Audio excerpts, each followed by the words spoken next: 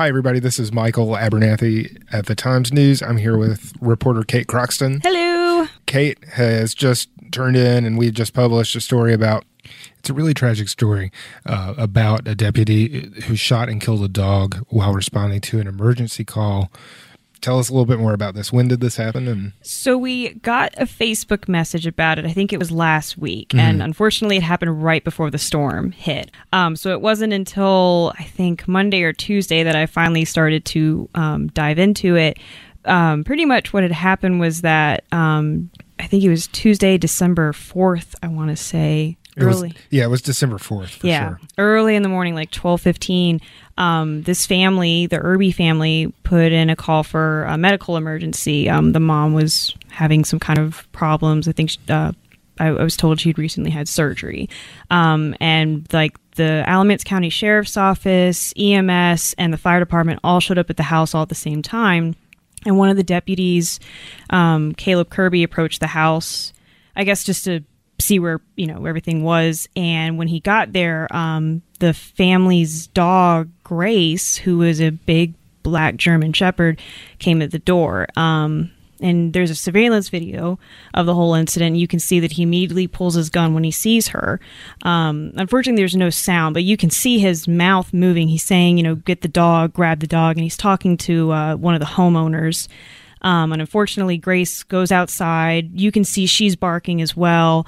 Her tail's wagging. It doesn't look aggressive, but she does move towards the deputy. And right around this time, a second dog, a littler dog named Zibby, comes running out, and both running right towards the deputy. And this all happens off screen at this point, but that's when the deputy fired at least 8 rounds and killed Grace. You can watch this video on our site. We have a link to that Facebook video. What is saddest to me is that you can see a gentleman sort of moving in and out of the house, right? Just trying to figure out what's going on. It looks to me like he goes out to get the dogs. The little dog zips around, runs around, and it's almost like the bigger dog is sort of following that little dog's lead. Yes. But just kind of the heartstring tugging pull of this, beyond losing a family pet, is how close Zach Irby was with this dog. And it doesn't sound like it was a registered a registered support dog or service dog, but certainly there was a bond there. And so in 2013, Zach it might have been a couple months before 2013, because he got into a car wreck in January 2013, and it caused pretty bad brain damage. Like, he's immobile, but he bought Grace right before the accident. So the family told me that Grace was kind of like the one thing that they could hold and, actually see and touch that reminded them of Zach before the accident. So when Zach got into his accident, Grace was there by his side through all of it, all of the medical operations, going to the doctor's office. She was there right by him the whole time. So she wasn't a certified service dog, but she was his companion through all of this. Yeah, definitely. And a support for the family, it sounds like. Oh, yeah. So moving forward, what you kind of get into, not what you kind of get into, but what you get into in the story is sort of the I guess the Sheriff's Department institutional view and how they deal with this protocol, that sort of thing. Can you talk a little bit about that? There's a lot that we don't know, which I don't know if we want to keep this in here or not. It's concerning to me, the fact that you have an officer shoot his gun off 8 times at a dog, and they don't know how many bullets hit the dog. And I'm kind of struggling with that. And then also they've said that they're not going to have an investigation. I don't know what the standard protocol is. I don't know if you're supposed to have an investigation every time an officer shoots a weapon. I know that they have to have an investigation every time a human being is killed. So I know it's an animal, but to me, if something's dead because you shot it, maybe someone should look into it. But no matter what, the fact that he fired 8 times and they don't know how many bullets hit the dog versus hit the ground or hit the house. I mean, he was firing at the dog and is standing in front of the house with people in it. Like, that is a major concern. And the gentleman was in the doorway. So, yeah, certainly people are commenting online, and that's part of the reason we're doing this audio, is just to elaborate on what we had space to print. But people were commenting, saying the same things we did. There are people there. This is a safety issue. So there's definitely concerns about that. Beyond there being no formal investigation into this, what did Byron Tucker, who's the spokesperson right now for the Sheriff's Department, tell you about the incident? I mean, not much. He read the report that the deputy Kirby wrote up, and basically all it says, he approached the house, he saw the dog.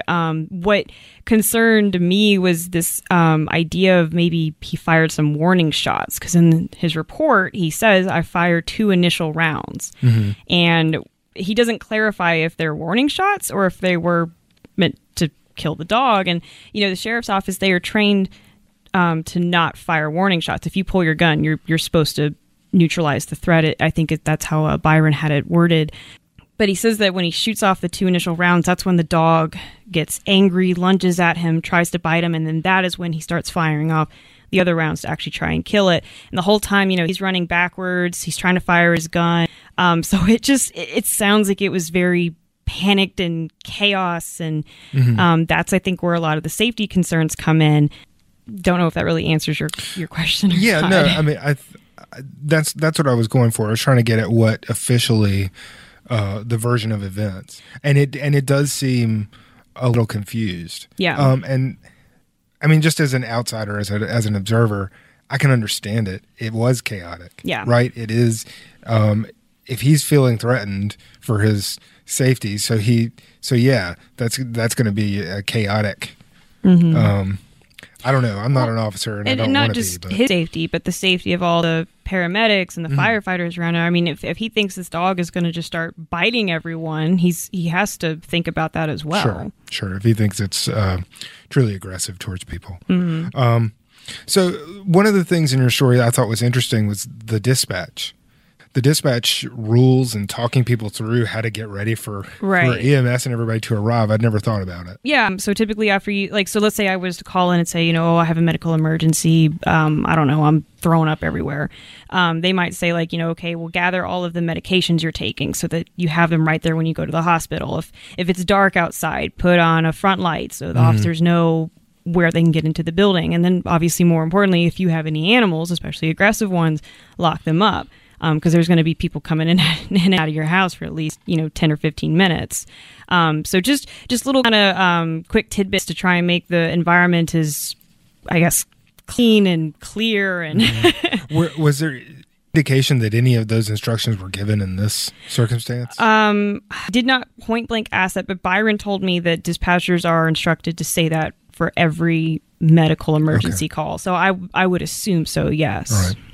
And see, the thing is, in the video, apparently the deputies and the fire department and the EMS, they got to the house very quickly.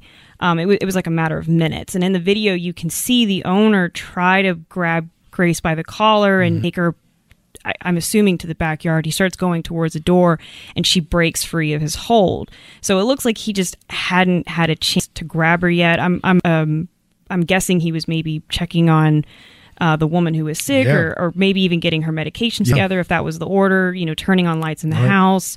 So he might have been just trying to do these other EMS arrival instructions, and he just hadn't gotten to the dog. It's an emergency. Yeah. You called 911 for a reason. Yeah.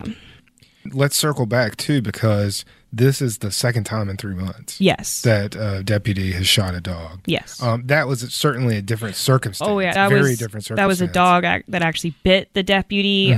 He did not fire his weapon beforehand. He waited until, I guess, the dog had actually bit him, and then he shot it. And even then, it was only one round. He shot it, I think, right in the abdomen, and that was it. There certainly was no, several shots fired.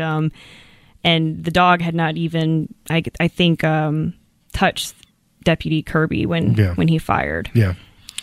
So a lot of people are commenting about that and just pointing that out and asking if there needs to be more or different or better training around police and animals, specifically domesticated pets. Right. I mean, I don't think it would hurt to maybe have a training class on reading dog or even cat body language. Try and discern the difference between an aggressive dog or just a very curious or maybe even just a very playful dog. Right. I mean, we were talking yesterday. I noticed, or I said that, the dog's tail was wagging, and Rich said, that's our editor. That doesn't always mean the dog's happy, but that's usually a pretty good sign that it's just a happy dog. Yeah. Although I will say my terror, the Chihuahua, loves to wag and bark. Yeah. Aggressively. Right. So maybe just some tidbits to help distinguish between, what's a dog that's trying to really come at me and hurt me and bite me versus a dog that's maybe just trying to figure out, hey, who's this guy in my front yard? What's going on? Yeah. And also, I always want to put this out here. Yeah, I think there's a lot of perception, and I think it's a misperception of the public that the media and the news are against police. No, definitely not.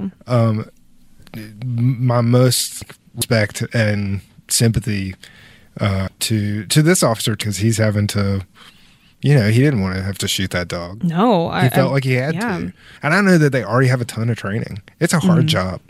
They've got training, it's a program of training that you have to have before you're an officer. So I also understand the bureaucratic weight of all that training and retraining and updating. I guess if they're adding to training, because there's new training all the time, they could... Somebody online did point out this might have been different if a canine officer handled it. Someone who's used to German shepherds and understands what an aggressive bark is, or Yeah. And so I wonder even if it could just be a simple thing of, and I don't know what would have prevented this too. Like maybe nothing. Right. Maybe any officer, because we can't see what's going on off camera. And and I feel for this family, most certainly, but we don't actually know what it looked like off camera. So maybe nothing would have changed this, but I wonder too if there could be more extensive training from canine officers. Maybe. I don't know. So yeah, let's speculate wildly. I think I saw it in the comments a couple of times, and I've already had someone come over and talk to me about it this morning. The landfill. Oh, yeah. I shouldn't be laughing. Sorry. No. I'm glad you brought it up, because I think you're laughing because we all said, what? Yeah. Yesterday when we heard that. So the reason I called Burlington Animal Services, so the sheriff's office had explained to me that they were the ones who took the body of Grace to Burlington Animal Services for the body to be disposed of. I worked at a vet for 3 years in Georgia, and every time we had a dog, a cat, whatever die, it doesn't matter if it was a stray or a client's animal, we always cremated it.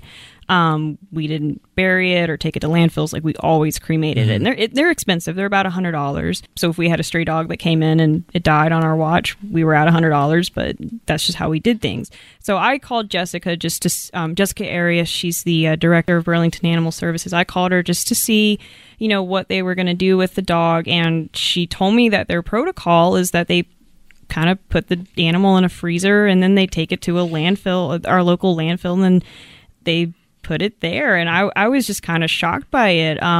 It's not it's not breaking any health hazards because it's a landfill, but don't know if I should be saying this. It just felt a little cold. Sure. I think people are seeing that and not realizing that that's the protocol. Yeah. And that it's kosher. I mean, that's okay. Yeah. To do.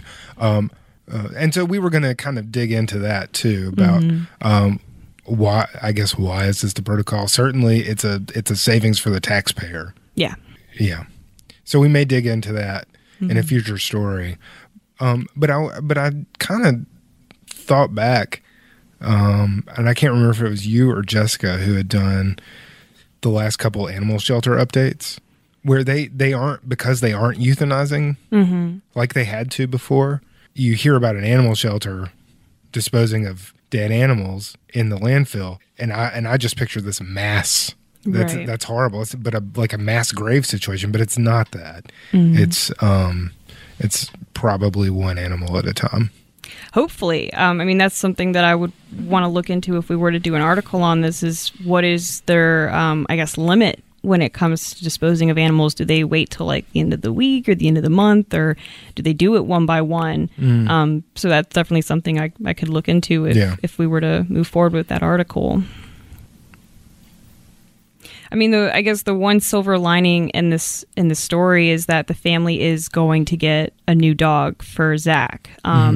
The sister, Megan, she was telling me that there is a breeder in High Point that actually has family members of Grace, and they're about to have a litter in the next few months. So they're actually going to get almost like a relative, or not almost, they are going to get a relative of Grace's for Zach, and they're going to try to get a boy and then name him Gray.